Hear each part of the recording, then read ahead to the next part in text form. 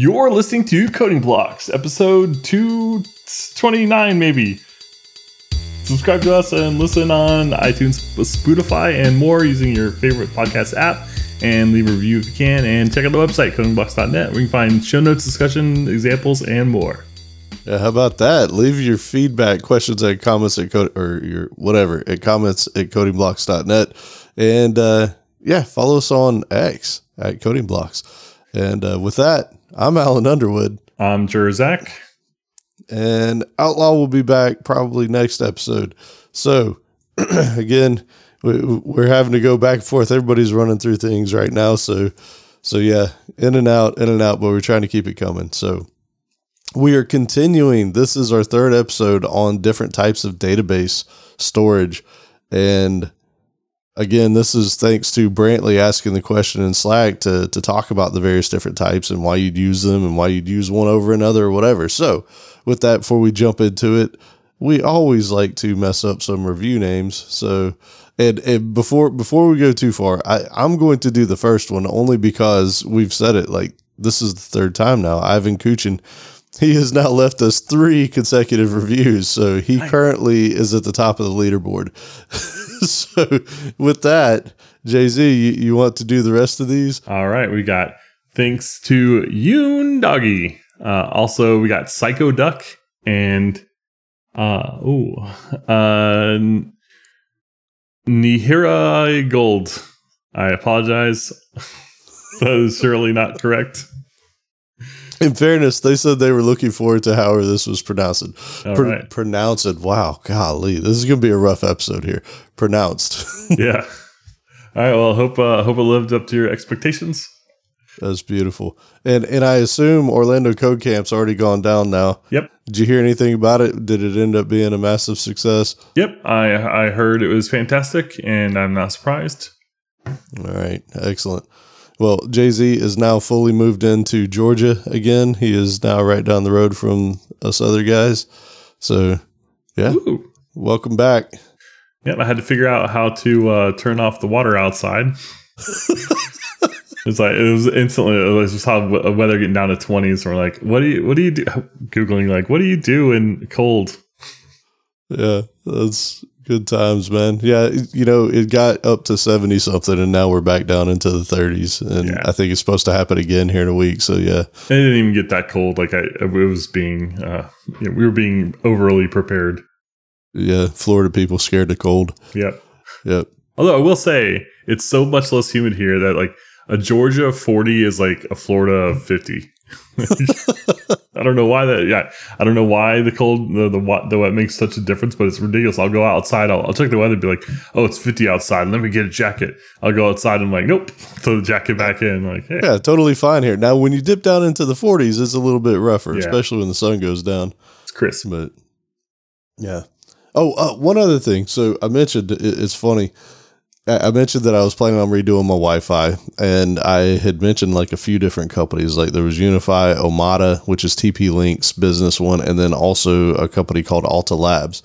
And just to give a quick update on this, I started looking into Alta Labs, and it was really promising. Like their performance was up there, tied with the Omada stuff, and quite a bit better than at least some of the Unify equipment.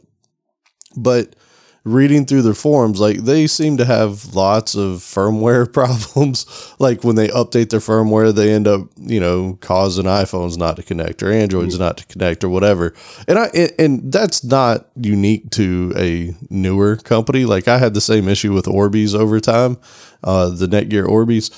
But, when you see that many complaints about, hey, the firmware update screwed up my Wi-Fi and now my whole family's mad at me, I ended up going with the more stable route of the TP-Link Omadas because it's like, man, they're probably going to put a lot more resources into making sure that my family isn't mad at me all the time. So, yeah.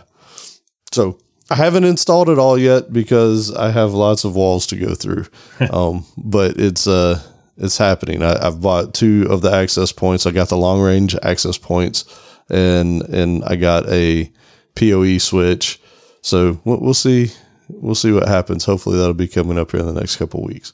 All right, I got some new networking hardware too. I'll tell you about in the tip of the week section. Oh, nice. Excellent. All right. Kinda. Well, I guess let's, well, wait, what were you about to say something else with Kinda. it? It's not that great. Oh, Don't get too excited. We'll do it. Yeah. It's mid tier, like medium. Oh, okay. Okay. Yeah. All right. Let's do it. So the first database type we're going to talk about, we only have 3 left. So this is the last episode in this whole database exploration thing. And by the way, one of the reviews said they were surprised that we didn't mention ACID compliance type stuff with the relational database things.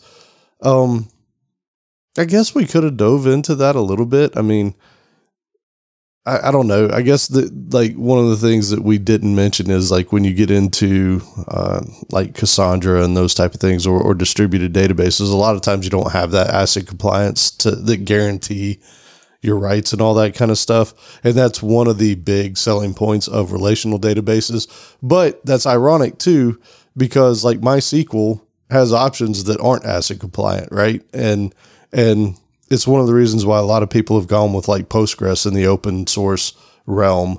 But like SQL Server, Oracle, those type of things, those are ACID compliant. And it is one of the reasons why a lot of folks will lean that way, is because they want those guaranteed rights. So, and ACID is kind of a loaded term now too, because the databases are so complicated, and configurable, and tweakable that you can take a database that's ACID compliant and say allow dirty reads or something, and it's like now it's not. And so, and there's other databases that are a little bit more looser, but you can tell them to be strict. And so the whole, like every database now basically has every database that claims to be ACID compliant has an asterisk by it anyway. Yeah, and we talked about this in one of our designing data intensive applications things, where it really was like the industry has hijacked that term over time that made it less clear as to what they're actually trying to portray with it, right? It was more of a marketing term at some point, is I think basically what we ended up saying. Yeah, totally. Yeah, I remember there was a time we had to do some compliance at a job site. And it was my first experience with like kind of doing one of the heavier levels of compliance. And I was like, okay, cool. Let's get the rules. We're going to make this, perfect. We're going to get it all checked off. It's great. And what it was at the end of it was basically like, here's a list of things you have to do. Great. It's ambiguous. And at the end, what we really need you to do is sign this so we know who to sue if there's a problem and we inspect it and we don't agree with your assessment of yourself. I was like, they don't send out, special investigators, and they don't, unless you go hire a third party company, like for the most part, it's kind of honor system, which is really scary. But there's honor system with liability there. So if something goes wrong, that stinks. So, if a database says we are ACID compliant and people find it to be the opposite, there's going to be a stink. Yeah. MySQL. Right. And that's not to completely dig on MySQL. The thing is, they allow you to choose different database engines backing it. Some are ACID compliant, quote unquote. Some aren't. Yeah. So, yeah, I mean, it's not a super easy thing to talk about with actually diving deep into each particular database system. So, a good call out in the review. Just wanted to at least share our thoughts on that a little bit. So. MySQL, by the way, is default now to InnoDB, so it defaults to the more compliant engine. Oh, okay. It used to not, right? Yeah. Like, and that's been a while back. I mean, I don't really look at it that much anymore. So, yeah. All right. So, first up for this episode is the multi-value database management system. So, I think I mixed all this up in my head when I first started looking at it, because I was thinking the multi-purpose one, like Azure Cosmos DB, right? Like where it does everything. That's not what this is. So the ones that we can call out that they say are the most popular ones are Adibus, which is number 86 on the list, Unidata/Universe. I guess I could say Universe and Unidata instead of Uni. That's number 87. And then JBase is number 147 on the list. So this one's interesting. They say it's similar to a relational database system, which means that they store data in tables. So that's important, right? Which I looked and I could not find anything that says that it was like loose schemas, like schema on reads versus schema on writes. But the fact that they say that it's in tables makes me believe that this is some sort of schema on write type thing. Yeah, makes sense. So here's the big divergence from a relational database. They can store multiple values in a particular record's attribute. And to me, all that means is basically they can store like arrays, right? So if you have an address column in your table, then you could store an array of addresses, right? Like that's basically what they're saying with the multi-value thing. And they also comment on this, and I'm curious what your thoughts are on this, Jay-Z. So there's several databases out there that could do this type of thing, like Postgres. You can do all kinds of crazy things with Postgres, right? Like they've extended that thing to do whatever you want. And they say that there are relational databases that could do the same thing by storing these multiple records or multiple values in a single record. But they say that's more of an exception to the rule. Like you wouldn't typically store an array in some sort of attribute. Like, what are your thoughts on that? Yeah, I definitely agree with that. And I was just reading a little bit about the wiki page and kind of the history of how these things came to be. And it's got an interesting kind of tie-in with some medical records. And it's basically deals with or kind of came out in part related to just having incomplete data and just wanting to capture whatever you've got whenever you've got it. So imagine when you go to a doctor's appointment or you get some blood tests, like sometimes you run this test, sometimes you run that one. Sometimes the tests that you do for certain things might change over the time. So the values and the meanings of those numbers might change. And so you just want to be able to kind of collect the metadata as you need it. And then you're like, it doesn't really make sense in like an OLAP type situation where you really want to do like hard introspection and counting of numbers and aggregations, but it's really nice for like pulling up information on like a person, a patient, you know? That's pretty interesting. So with what you're reading there, I mean, it sounds like, and that makes sense for the medical industry. It sounds like their whole purpose was, hey, we know we're going to have some data in here and we want to just make sure we cram everything into the single record so that it's all in one place.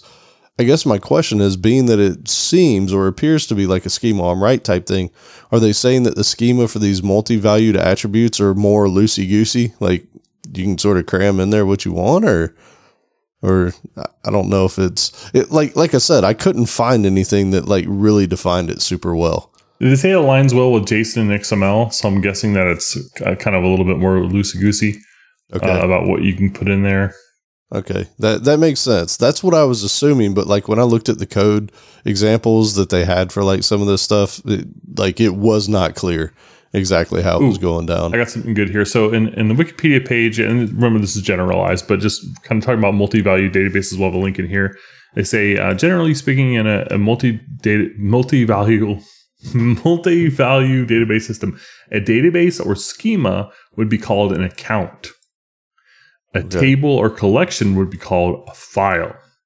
So one account could have multiple files. A column or field is then called an attribute, which can have multiple value attributes or sub-value attributes. And then a row or document is called a record or an item. Yeah, I did notice that in the code, like everything was referred to as files and stuff. And it was like, okay, that's a little interesting. But being that you said that it sort of came out of the medical industry, that sort of makes sense, right? They keep a file on a particular customer or I don't know, patient. Yeah, this is pretty interesting. Yeah. All right. Cool. So here's what's interesting is they say, you typically wouldn't do this in a relational database system unless you just needed to, right? Like you had some sort of reason to divert from the table column type thing. In a multi-value database system, that's how you should do it. They say that, that's the whole point of it is you have that one thing and you create multiple values into those. And that's how it's expected to be done. And they said the primary reason for this, and this is coming from the dbengines.com summary, the primary reason they do it this way is because these multi-value databases are not optimized for joins. Unlike a relational database where you keep things in normalized form and then you join to get that data, they expect that data to be on that record, that file, that whatever it is, right? Yeah, and it's really interesting. I'm kind of comparing this to like a Mongo type situation where, you've got these documents, and so you can imagine having a situation where you've got documents that model files, and each file can be radically different from another. But in this case, it makes sense where you're like really dealing with like one person at a time. So you're seeing a patient. You say, let me pull up your account. Okay, here's all your info. Let me look at your lab results from yesterday and compared to lab results from a year ago. And even though we're comparing these two things, like one has different tests that were run than the others, but there are some things in common. You can do all that stuff in other databases, but it just kind of seems to really fit really well with this kind of notion of you're kind of taking on one big subject or one account at a time, and then spidering off to there, and really kind of working with like unstructured data with a kind of a person there. It's cool. So it's interesting because you mentioned Mongo, and that's sort of where my head floats to with this. Is it seems like a mixture of hard schemas, but then the loosey-goosey embedded nature of a Mongo, right? Like, because in Mongo, it's the same type thing. Like, you're not really supposed to go do joins on object-oriented databases type, or not, that's not what they're called. What were they called? Object-oriented databases were different. Whatever Mongo fit into, yeah, whatever that one was. It reminds me of that, except with Mongo, like you can create a collection, you put whatever you want in it, right? Like you could put a car in there, and then you could put a person in that same collection.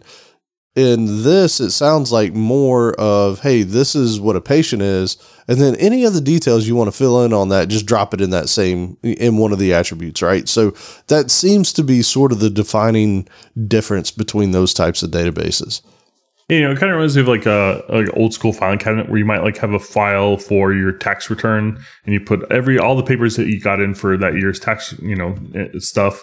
And you might have another one for appliance warranties where you put, expensive appliance warranty information all in one folder. Or you might have something else. And the data in there is mixed, but a human can go in there and kind of quickly figure out which folder to pull, and then kind of manually sift through the documents to find the thing that you need.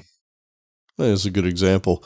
And one of the other things that they said on the site is they said the primary reason that these, or the primary selling points of these things like the Adibus and the Unidata, is the rapid application development and the ease of learning. They said that it's really quick to get up to speed on these things. So it's weird, like over time, I'd never really heard of these nor considered using any one of these because there's just so many, I guess, standard choices out there, at least in the business world, of going like with a relational database or a Mongo or something like that. So it's interesting. I still don't know that, if I would pick it up to use it because it's very niche looking, especially when their highest ranked one is number 86 on the list, so I don't know. It's probably worth looking at. And I'm sure there are, like the medical thing, there probably are very good reasons to use this, but I personally have a hard time seeing that this wouldn't fit into something like a Mongo if you wanted to go that route. Yeah.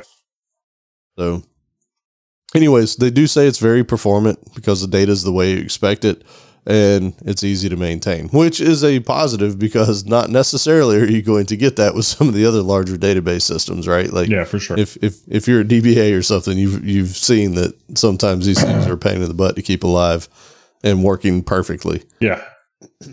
Yeah, for sure. And it looks like Adibas is actually developed primarily for using on mainframes. Like it's old. It's real old. So yeah, you definitely don't, you don't want anything complicated when you're doing mainframes. Yeah, no, it's an interesting one. All right. So next up, this is what I thought the vector database stuff was going to be like, and I was totally wrong. We went over that in depth last episode. Spatial, excuse me. That word didn't want to come out. Spatial database management systems. This one's kind of interesting. So first, let's start with the popular ones. So number 29 on the list is PostGIS, which I think is funny because it's actually not a standalone thing. It's a plugin for Postgres. And then the next one is number 59. It's Aerospike. And number 136 is Spatial Light. And I'll let you start a little bit on this one. Sure. I think it's GIS, by the way. Not to be It is, that yeah, person. post GIS, not post GIS. Yeah. Yeah, I will, like sometimes like I know a guy who worked in the industry. That's the only reason I would even think that. But he worked for basically a company that tracked like cargo, like moved across states and whatnot, countries. And deal with these kind of databases is that they provide the ability to efficiently store, modify, and query spatial data. So it's data that appears in geometrical space, so like a map or a polygon or something. And they generally have custom data types for storing spatial data. I was just doing a little bit of Googling on this. I used to work way back in the day in mortgage research. And a big part of that was finding if there were any liens or any lawsuits or just any sort of problems with the property that someone was going to buy, because a mortgage lender didn't want to lend you money to buy a house that you didn't own or had some sort of big problem with it, or was, had a lien on the property, meaning someone owed money on it. And so what I would do is like go through these maps and figure out like where the properties were based on legal descriptions, and then actually like do searches for these legal documents based on the property location.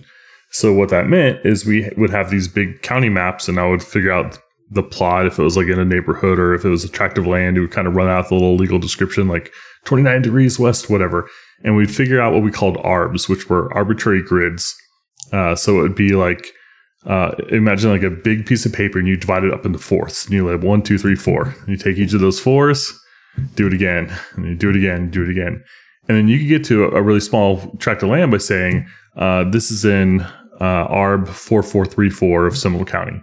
And that meant like the southwest corner of the southwest corner, southeast corner. I forget what numbers I said now, but you know what I mean. So you can get really precise with that. And that's kind of similar to like the underlying data structure that's used for a lot of these with the quad trees, except that this also supports 3D space, which is like a whole nother kind of twist on that. So much more complicated, and I wouldn't have been wanting to do that stuff by hand. And y'all talked last time about how 3D from 2D is a big jump up, and then going to 4D and beyond is just forget about it. Yeah. But these databases are basically kind of built around the ideas that kind of power that stuff. So it makes it easier to find things that are like physically or spatially related to each other. So like mapping data and stuff like that. And you can imagine like topography matters in there, or like even like as I'm talking about, like it makes it sound like you might think like, oh, this city and that city, or this coordinate and that coordinate. But when you're talking about like mapping data and like directions and roads and stuff like that, you're talking about a whole many more points of data. And so if you want to be able to find the fastest route between two places, or if you want to find the most efficient route between 40 different places, and adding fuel and maintenance and all sorts of other kind of considerations that you need to have in there to make sure that your logistics network is going to be able to kind of function. And you can imagine how that gets really complicated. And that's something where you'd probably want to get one of these heavier databases in here. So that's all super cool. And you actually hit on a few points that talking about the technical aspects of it is they talk about the fact that when you're storing things, they typically store them in rectangles, just like what you said, right? Like you would subdivide your piece of paper into, quadrants, and then subdivide those into quadrants or whatever. And that's how they do it, so that they can find overlapping, points within it. So, what you were doing manually back in the day, like creating that stuff, in software, that's exactly what this stuff is doing. And then we mentioned that they have their own data types for storing this stuff. Really, all it is just shapes. So the data types that they store are points, lines, polygons, basically just any type of shape. Because when you plot those things, you can plot them inside those rectangles, right? Like you could say, hey, this particular point falls within these two bounding boxes that I'm looking at. And that's how you can do. The important part of this is that's how they can do quick finds on where these things exist. So instead of doing and they actually talk about this in depth, instead of doing a B-tree index, like what most relational database systems do, these are using what they called R-tree and quad-tree implementations, so that they can quickly locate points and the sectors or rectangles that they fall into. So it's I would imagine you have more experience with this. I would imagine it's complicated in terms of how it's implemented, but the use of it's probably not that bad, right? Like as long as you have a grid and these things are plotted in the right places, it's fairly easy to use, right? Oh yeah, and you can, anytime you do like a Google Maps search and get directions from somewhere, you're basically using a database that's something like this is organized like this. And as a user, it's fantastic. I just type in 2 addresses, and then I rely on the heavy work of the mapping structure behind. But just like when you do a direction search on your phone or whatever, it's not doing that A-star algorithm, looking at every possible path between 2 things, including walking, bicycling, public transportation, buses, all that stuff. No, it's already figured out, like the software, the service that you're using has already roughly figured out the most efficient paths, like for just about everywhere to just about everywhere. I say just about, because like there's some rounding and, some stuff. They take all sorts of little shortcuts. So what that means is they basically have stored information about efficient routes already. And so that when you say I need to go from point A to point B, it can leverage what it already knows about how things connect in order to figure that out much quicker. And then it just kind of sprinkles on, I say sprinkle on as if it's easy, but like traffic data and stuff like that in order to say like, ooh, this one's not as great. So we're going to update those weights and kind of recalculate. But I think the whole subject is just fascinating. It's really cool. It's a really cool space. The whole mapping thing is really cool. If you even just Google Maps and Google Earth in general, and I know there's other services now, but I mean, it's just such a technical marvel on so many different levels, and it's so usable and so helpful, and just the technology behind it and the user experience, everything about it is just like a masterwork. Yeah, it's incredible. And it's funny, like when you said it's sort of easy to just sprinkle on some other things, like I think about that and it's crazy, right? Like there's the way that the crow flies, like, for the software to be able to point the quickest route between point A and point B in terms of distance. But then when you start factoring in, if you're looking at an application like Waze, that's factoring in traffic patterns and then speed limits along those routes and all, like it's insane the amount of calculations and whatnot. So that goes above and beyond just the 2D space that's there, going along these roads and then having to add in all kinds of other stuff. Like it's insanely cool what they've done with all this stuff. And this is all possible because of these geospatial databases, which are basically just a subset of these spatial database systems. So, really, really neat things. Look at what database Google uses for maps. Oh, that would be cool. So there's another type. So I just mentioned the geospatial. That's like, places on Earth or whatever. There's another one called spatiotemporal data. This one's kind of interesting. This is spatial data that has timestamps. Now, I'm not exactly sure what that would be used for, but that sounds pretty cool. So that's one that exists out there. And then the other thing that Jay-Z mentioned is, we were just talking about 2D space a second ago, right? Like you look on Google Maps and, hey, I want to go here to here. Okay, cool. Awesome. Well, if you're in Colorado, you might be going up and down mountains, right? And that's a little bit different. And they support that kind of stuff. Like they have support for weather and elevation and all this. So like, PostGIS has all kinds of stuff built on top of it. And I'm sure these other systems like Aerospike and Spatial Light also do, but it's super powerful what these things present and give you the ability to do if you're working with spatial data. Yeah, it's interesting. It looks like Aerospike. I thought I'd heard of it before, and I would have been surprised if if it was just for GIS stuff, because I just don't mess with that stuff. But it's actually used for other different type things too, like real-time database, kind of NoSQL type stuff. So I'm interested to see what kind of features they have in here specifically for this space. So that's pretty cool. They compare themselves to Redis. Interesting. So an in-memory type thing. Yeah, that's interesting. I want to know more about Aerospike. That's why we do this stuff. So a couple other things to hit on real quick. Like if you want to learn about this, like if this is neat to you or if you have a need for it, as a matter of fact, somebody in our Slack channel, I don't remember who it was, mentioned that they use Postgres or they use a relational database when we were talking about the first set of things because it could do so much. And that's one of the reasons why Postgres is so popular is like this plugin for it gives it spatial data, right? And you can do most of the things that you need with your data using Postgres, even though things like search, like an Elasticsearch might be better for, but you can fit most of those things into your Postgres. So that might be a reason to lean that way, right? Yep. But what I was going to say is they have a workshop page for PostGIS, PostGIS. And we'll have a link in the show notes for it. But if you're interested, they actually, it's a massive workshop. Like it walks you through a ton of steps. So they've got, the workshop modules is split up into 41. Now the last 3 or 4 are appendixes, but if you really want to learn this and you really want to go through some stuff, like there's a great resource here if you want to step through that. Yeah, so it's a super cool space. I mean, I don't even really know what companies kind of hire and do stuff in this space, but it's just cool. Yeah, I agree. It's really neat. Oh, and it was also worth noting, I'm sure you've probably heard of Redfin, seeing as how you've been going through, looking for a house and all that kind of stuff. So Redfin was sort of a competitor to Realtor.com, and they used Postgres and PostGIS for their stuff. At least they have it listed on the PostGIS page. So, kind of cool. Like one of the major, real estate companies out there doing things is using open source PostGIS technology. So pretty neat.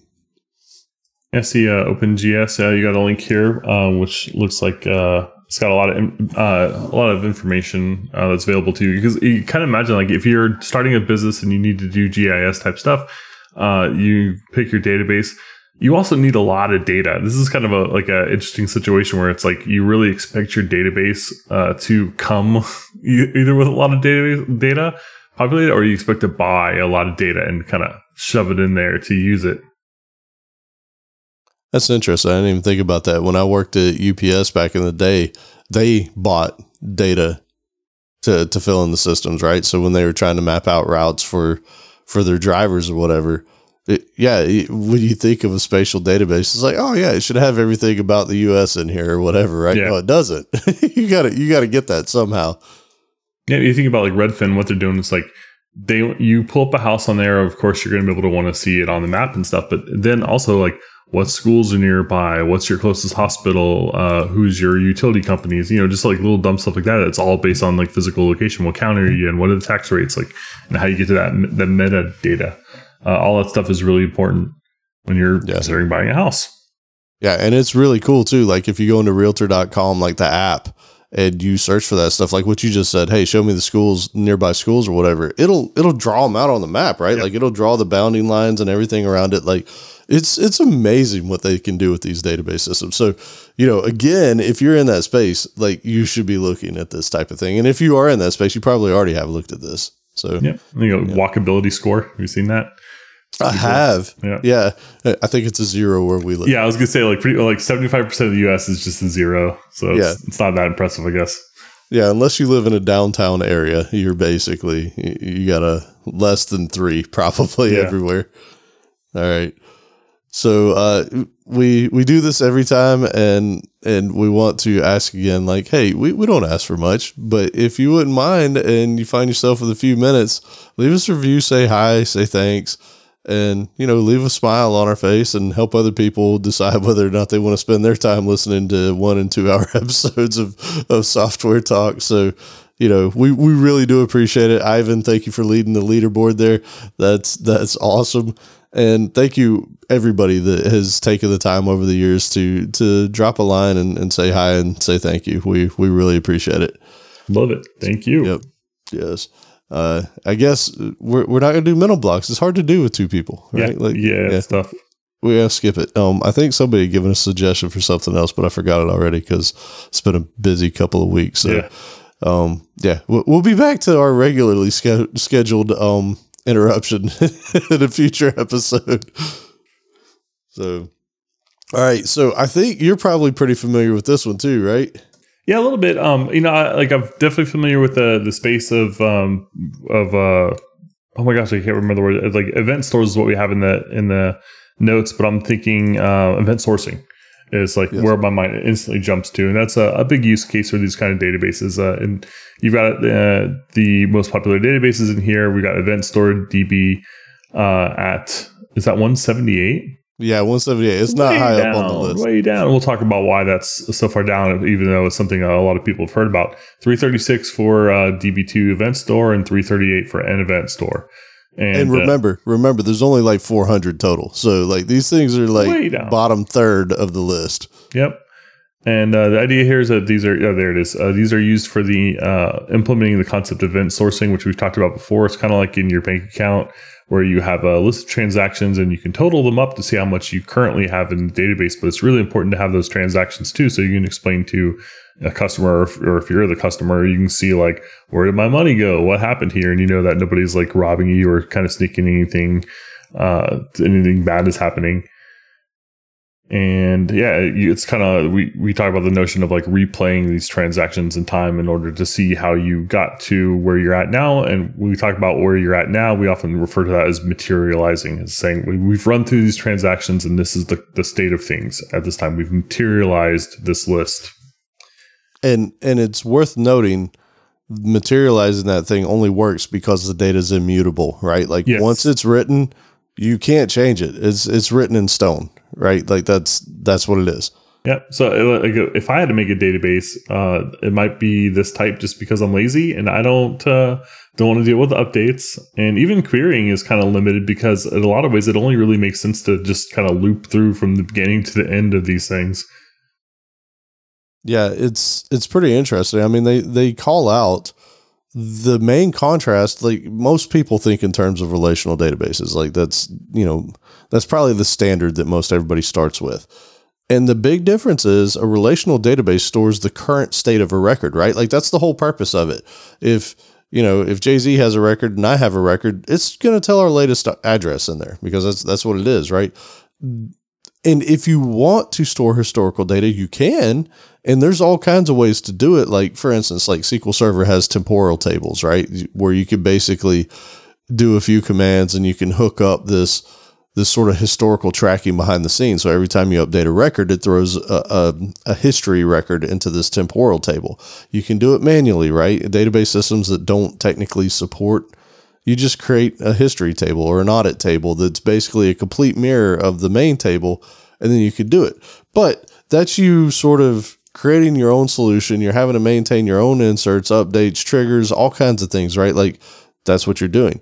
This is how it works out of the box, right? Like like Jay-Z said, if you have a bank account and you deposit something and then somehow money leaves your bank account and you didn't do it, nobody's going to be able to go back in and update that and say, no, that didn't happen. What they'd have to do is they'd have to add another record to move the thing back in. So you'd actually see the flow of exactly how everything happened, right? So it is truly just a living audit history of every change that happens to an entity in your system. Yeah, you can imagine you can either imagine or you worked at a place where you had a relational database and someone said they needed history, so you made an underscore history table, or you turned that feature on the database, and then someone said, oh, well, we also need this table. And now you've got two tables like underscore history, or you've got those features turned on too. And next thing you know, it's like you're up to 5 or 6 tables, and then somebody says like, hey, what did this person do around this time? And you're doing this weird query where you're unioning stuff and doing aware on this and unioning the results of this and like looking at all these tables. Like that's the kind of stuff that's like really just natural to these kind of databases. And you can imagine for like a security perspective, how that's really important to say like, hey, was there an abnormal amount of withdrawals within the last 24 hours? Like that's something that's, kind of easy to do here. Like, is this person having a flurry of activity more than usual, like fraud type situations or accounting? So it just works well. It seems really great. But why don't we see, well, I guess we'll get into, but why don't we see more databases that are kind of designed around this notion? I think it goes back to what we said. I think it's the reason why everybody sort of falls back to relational databases because it's not a join system, right? Yeah. It's here's my thing and then follow this thing throughout time. Not, hey, I need this thing to join to a person and to a location and to a whatever. Like it's not made for that, right? It's made for tracking the state of objects over time. Yeah. So it's like by definition, you need another database next to it. And yes. You can also just do this in that database too. You just have to be a little bit more careful about your use cases. But for the most part, it's kind of defined by what you can't do. Like you can't, you can't query it. It doesn't make sense to really query it too much independently, and you can't change stuff. Like I can implement that. Like, done. Right. Yeah. I just have to not do stuff. That's great. It's super important. Like what he's saying, you can't change stuff. Technically, you are not allowed to update an event that was there, and you cannot delete an event that was there. So it's sort of simple in terms of what it provides you, right? It inserts new events and it allows you to query those events over time. That's kind of the whole gist of this. Now, this is where we've always had conversations, like especially with the designing data intensive applications, is, when do you decide that you're going to add another piece of tech to the stack, right?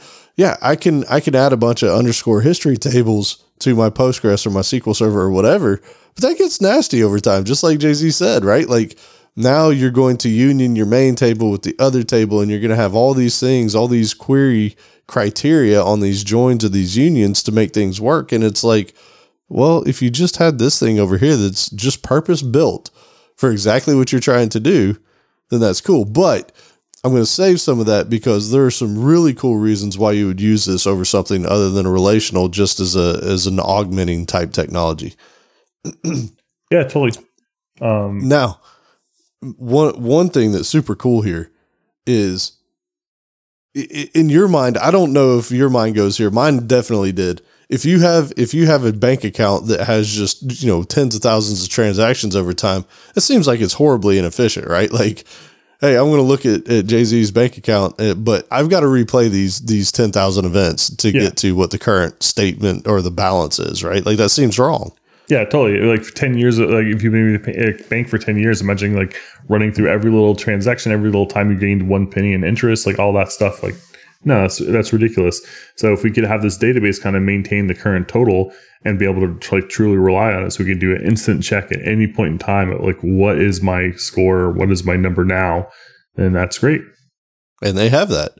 They have this thing where they can't, not all of them, but I'd say probably a vast majority of the popular ones have this ability to store these snapshots over time that materialize those events up to a certain point in time, right? So I don't know, maybe say it's daily they do it.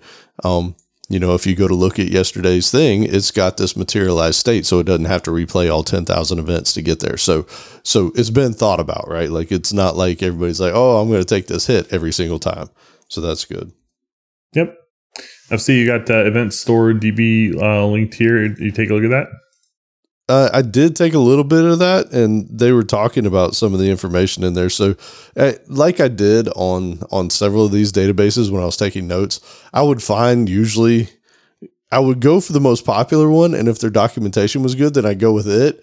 And in some cases, the most popular one had horrible documentation, and I would find the one that had better documentation. In this case, Event Store DB, we did a pretty good job. And so I grabbed some notes off their stuff, right? Like one of the things that they mentioned is they sort of define theirs as an immutable log, which is perfect, right? Like and it's funny because it reminds me of Kafka when I hear that, but this is a lot more purpose built. And I think it was Jim Hummelstein had mentioned that Kafka is not the same thing as an event log, right? Like and he had an entire write-up in our Slack channel that was absolutely fantastic. So don't mix the two, but it is an immutable log. Yeah, there's a lot of stuff you can do with Kafka, but you are kind of swimming upstream. You're going to have to do a lot of configurations. It's easy to get wrong, and then there's just some kind of weird stuff. It's just not a database, is ultimately at the end of it. But looking at Event Store right here, I checked out their API documentation, and like right in the notes and the documentation, like these are pretty much the three calls that the only three calls you're ever going to have to make with this database. One is appending. The second one is reading, which is reading the stream, and you retrieve all recorded events. And then the third one is subscribe, so you can get like new events coming in. And everything else is kind of like you can, but that's not really what we're here for. It's pretty cool, isn't it? Like it's the definition of simplicity, right? Like you get what you need and that's it. Now, the The subscribe thing is actually pretty cool because they took it a step further, right? So the other ones are what we talked about. You get your audit log, you add an event, and you can query the event. That's basically it. But this subscribe thing means that you can now have reactive applications, right? You have applications that respond to, hey, there was an update event or a new event added to Jay-Z's bank account. I can have my application respond to that. Like, does it need to go do something because this event happened? And you know what we call the Hollywood pattern? Something like, don't call us, we'll call you. Oh, yeah. Yeah. Golly, that's been a while. Yeah. That seems to be what we do in streaming technology nowadays. Like, that's really what it is. Yeah, polling stinks. Like, let someone else lower level deal with that. Yeah, for sure. Let's see. So, yeah, on the Event Store DB, like some of the other things that they call out is they have these guaranteed rights. They have a concurrency model, and they have these stream APIs, like what Jay-Z just said, which are fantastic. Like, give you tons of ability within your applications. It's hard not to compare it to Kafka because that's what Kafka gives you, right? Like, Kafka gives you the ability to write these streaming applications that just respond to events that come in. Yeah, totally. And it's just, it could be so many more things. Like, you have, no matter what you're doing with Kafka, you are going to be tweaking configs, and they're really confusing and weird, and they all really matter, and you're probably going to get them wrong for a while. So There's so many. You can't get it all right the first time or the 20th. Yeah. So the Event Store DB, another couple things they call out. So it's available for .NET, Java, Go, Node, Rust, Python. I'm sure they have more. And they say it runs on all OSs, which is beautiful. Windows, Mac, Linux. Not everybody runs on Windows. It's funny. Like, I started out as a Windows developer, and, you know, everything was Windows. And then as you get in, especially more into the open source world, nothing runs on Windows. So, or it's jumping through hoops to do it. So it's nice to see that they actually do it for all. Yeah.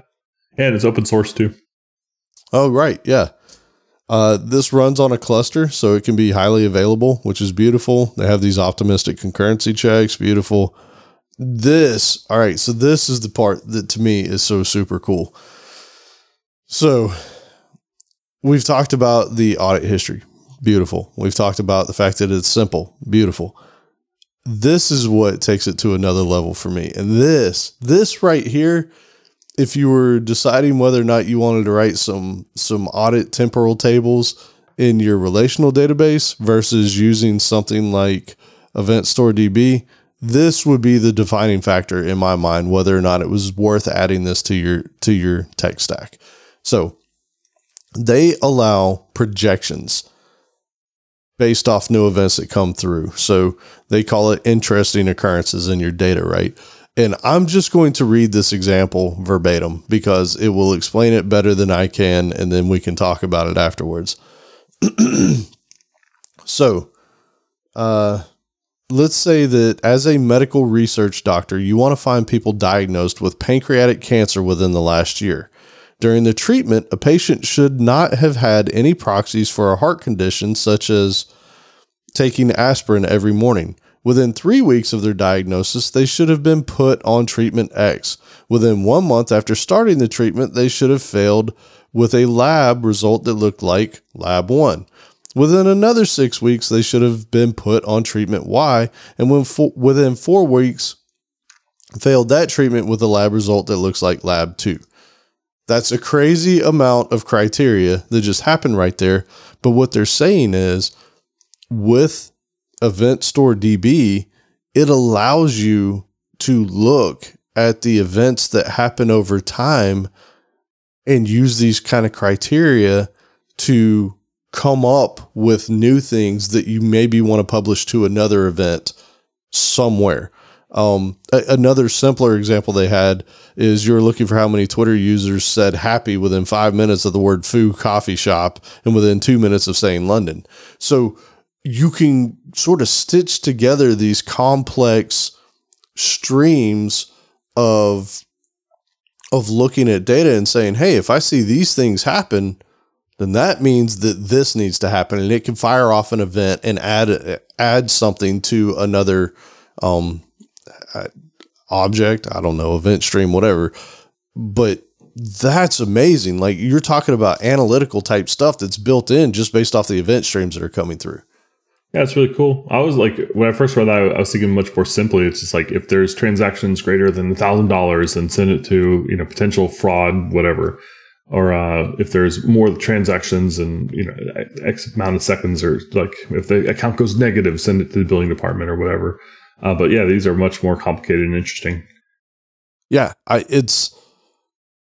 was thinking, so we do work like this, right? Like, we do work where you're investigating and trying to tie together events that happen over time and across systems and all kinds of things. And we use different technologies for it, right? Like, we use Apache Flink and Kafka, and we're doing streaming stuff, and it's really incredible, like, what you can do with it, but it's also not super easy, right? When I say it's not super easy, you're having to store a ton of state. So for instance, if we back up here, in order to do this, the reason this can do it is because it's storing those incremental pieces of state over time, right? Like, hey, this person, got treated for this, and then they took this medicine and their lab looked like this, right? That can all happen because it's storing each piece of that. And so it can look at it and say, oh yeah, I saw this pattern happen. And it's all in the data. It's in that history data. When you're doing this type thing with Apache Flink and Kafka and all that, you got to store that data somewhere, right? And by its nature, Apache Kafka it's also an immutable transaction log. But the thing is, usually the way that you're using Kafka is you're sending so much data to it, you can't keep that data for a long period of time, right? Like, you might keep it for a week, maybe a month, but you're going to eat it in storage costs because you got a lot coming in there and a lot of people are using it. So you're having to store that state now, not in Kafka because it's going to go away at some point. So you're having to store that in state within the Flink application, right? And I think behind the scenes it uses like RocksDB or something, another thing that we've talked about over time.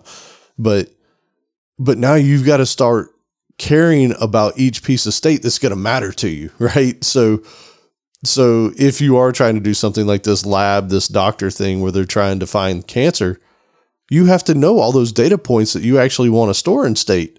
And that's going to change over time, right? Like, at some point you're going to be like, oh man, I needed to store this lab type result. And so now you're going to have to modify your application to store that state. So you're not going to have any history for that, right? Whereas if you're using something like this event store DB, it's all there because it's all been there. So now you can just say, hey, I found this new string of events or this pattern of events. You have all the data. And so you could probably add these projections in there and start looking at it, as opposed to always constantly having to build new state in something like a Flink application. And there's other streaming apps out there. But this seems like it's purpose built for that type of scenario that we're looking at. Yeah, it's good stuff, and it's highly performant. They mentioned here on the page 15,000 writes and 50,000 reads per second, which is really, really big. It's not quite like New York Stock Exchange numbers, but it's up there. Yeah, that's quite a bit.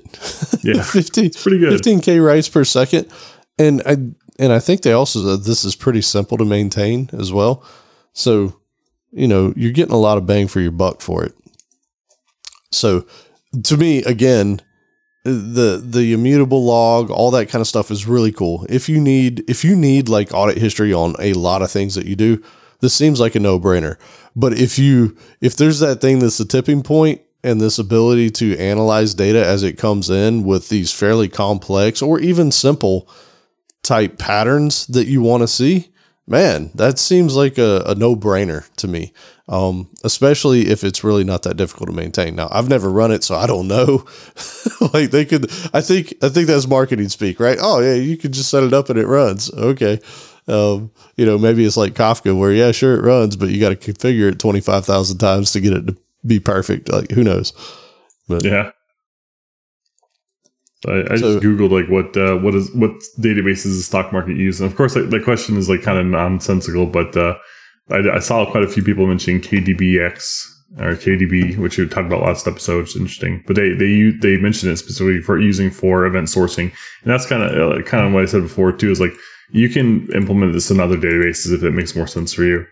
So it's interesting. Is there anything we found that you cannot do in a relational database well? The graph stuff is the only thing I can really think of, and keeping in mind. But I don't really think so. But the funny thing about the graph thing is like SQL Server bolted on graph database stuff in that by setting up unique, interesting type relationships. It's still not great, but yeah. I think wrapping up the 3 episodes that we said, and this is what we've been, I guess, sort of preaching for a couple of years now since we started the designing database intensive applications or data intensive applications, is you can make a particular database your hammer. You absolutely can. Every problem that comes in just looks like a nail that needs to get pounded down. There are going to be times that you look at it and you say, wow, this event sourcing thing really seems like that makes a lot of sense for these use cases, or this graph database, right? Like I need to see 20 levels separated of relationships. Man, you can't do that easy in a relational database. You could do it, but it's not going to be easy. So keep in mind that if you find yourself really struggling with keeping something performant or trying to do things and it's way harder than it seems, you might be trying to push the wrong thing with your hammer. And it's really hard. It's really hard to make that decision before you get into something, right? Like, I mean, we've talked about trying to make a database, a search engine in the past. And man, you find out relatively quick once you get in there that it sucks. Yeah. It's tough. Yeah. So it's not an easy answer of, well, should I use this or should I use that or whatever, right? Like, do you have a team that can support it? Like, do you have an SRE group that can keep the thing running? Like, there's a lot of questions to be asked, but just know that there are just about now for any type of data that you're planning on using, even the vector database type stuff, right? Machine learning. I would have never considered it. I had never even thought about it because I don't live in that space, but they have databases for storing that stuff, right? So you need to be aware of your use cases and whether or not you think that the added complexity is worth it, I guess. And you know what? You can always try it out. We live in the future, and so you can spin up new databases now with like Docker or maybe Kubernetes and give it a shot. So much easier than it used to be. I mean, just installing SQL Server, you remember how many disks that used to come on? Like CD-ROMs, and like that's not something you would normally be doing. Like just installing the tools to work with it was such a pain. But now you can just download all that stuff and run it in a container and then ditch it, and it's just gone off your system without changing anything, messing with anything. It's great. Oh, that's so beautiful. Docker run it all, right? Docker run it. And if you like it, use it. Make it part of your stack. If you don't, Docker RM, you're done. It's beautiful. That's pretty cool. You like put a crappy movie on or a movie you've seen before and mess around with any database, pretty much almost any database in the world at this point. That's pretty cool. And I think that's what you do most of the time, right? Like that's you kind of sitting there watching TV doing this stuff most of the time. Oh, yeah. It's been, I've kind of taken a little break from that because, it's not very family friendly, but I do enjoy it anyway. When she wants to talk about what she just watched, and you're like, "Oh, I didn't catch it." I'm like, "Leave me alone! I'm working." Wait, never mind. What? You rewind? My bad. That's amazing. Yeah, I've been there a few times. So, all right. Now we get on to my favorite portion of the show, seeing as how we missed Outlaws. It is the tip of the week. Yep. So here's what I promised you earlier. I just got a little piece of networking hardware, but it's not super fun. So at my new house, I have a great internet connection, but really bad cell phone service. And I've looked at where the towers are and all this stuff, and I just can't do anything about it. Like, it sucks. Like your phones drop data and it just doesn't work very well. So we did a little bit of Googling and found this device that plugs into your network, or you can do it like Wi-Fi too. And you get yourself a phone number You can browse by area, and so we did that. And then we just plugged our old like landline phones into it. We had like a wireless set, and it's like 90. I think the device we got was like 120 or something, $110, and that's it. There's no monthly fee or anything that unless you want to go, get fancy features that I don't care about. And so it was just kind of like a one and done, and it lets us use old school landline home phones, just like you used to, without paying any sort of like crazy fee to AT&T or whatever. And it's basically an IP phone. You can do that kind of stuff on your cell phone too. But talking on your cell phone kind of stinks.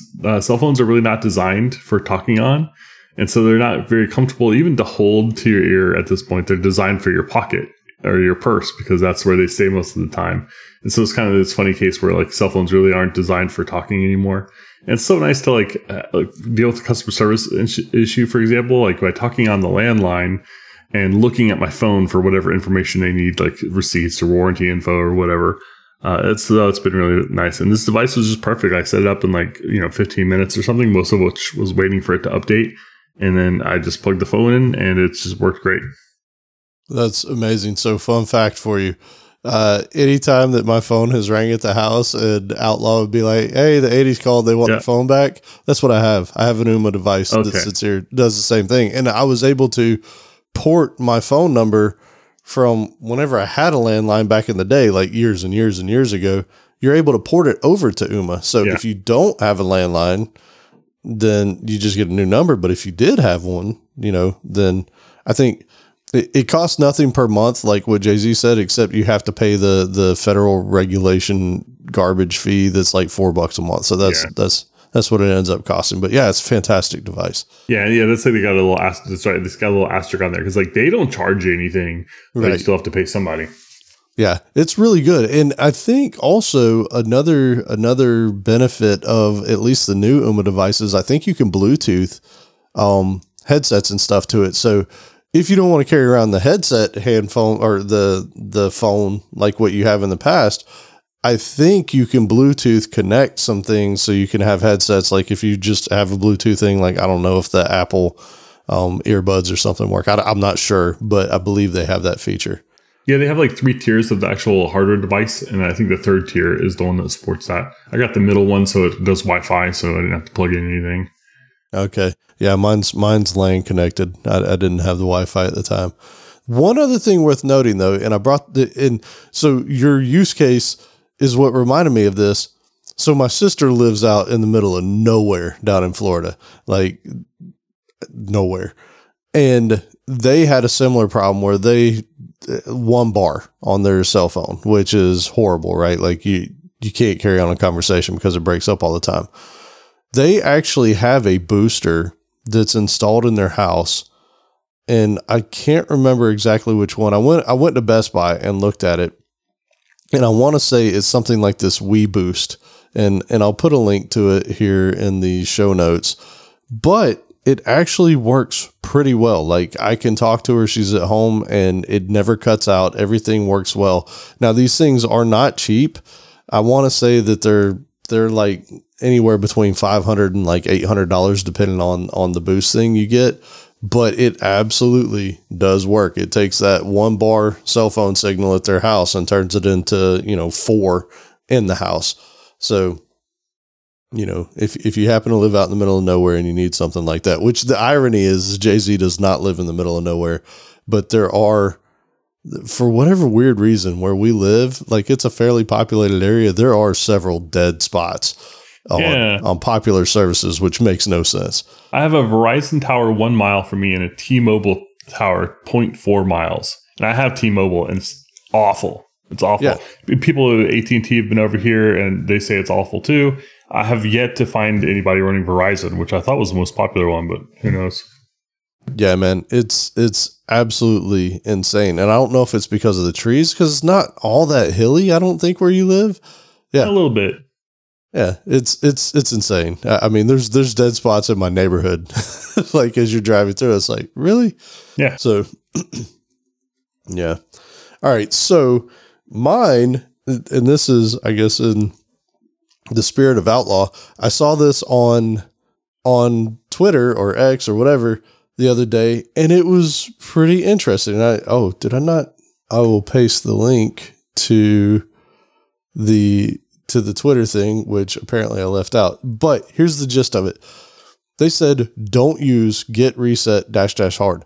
Now, I found this interesting because we've definitely said use git reset -- hard in the past, right? Like if you have changes that you've made and you just want to undo them, do this, it wipes it out, takes you back to the previous state, the previous commit that you were working on, right? They said instead use git stash -u. And the reason they say that is because, and we talked about this in our Git episodes where we were going over in depth the Git stuff, Git stash adds the objects to the Git history, right? So if for some reason you did a git stash or git reset -- hard and you were like, oh man, I just messed up, I need that back, you're not getting it back. There's no history. It didn't write any objects. There's nothing in that Git tree there. It's gone.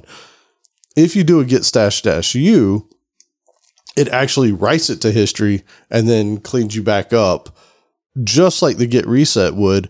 But if for some reason you were like, oh man, I forgot that I had those 3 files that I did there, you can now get back to it because Git has the history in there. It built the tree, it built the objects. So found this really interesting. Hopefully that helps somebody out.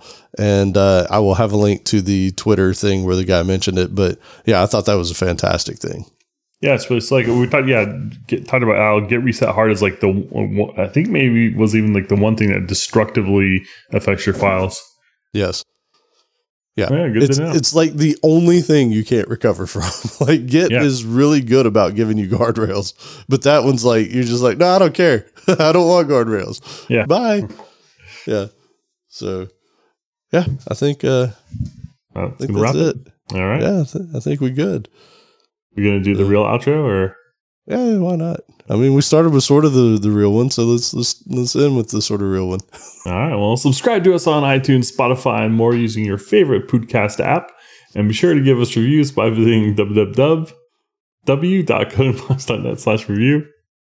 Hey, and while you're up there at codingblocks.net, make sure you check out the show notes, which there will be a lot on this one. Examples, discussions, and more. And send your feedback, questions, and rants to our Slack channel. If you have not been to codingblocks.net/Slack, you should join because there's a lot of amazing people out there. And we still, in my opinion, have one of the greatest tech communities out there because people are just generally nice to each other, which is refreshing in this day and age. Yeah. So, yeah. And also check us out on Twitter, even though we don't post that much up there, but we do read and find some things. Like X. Yeah, X. X. What? They're not tweets. They renamed them. What are they now?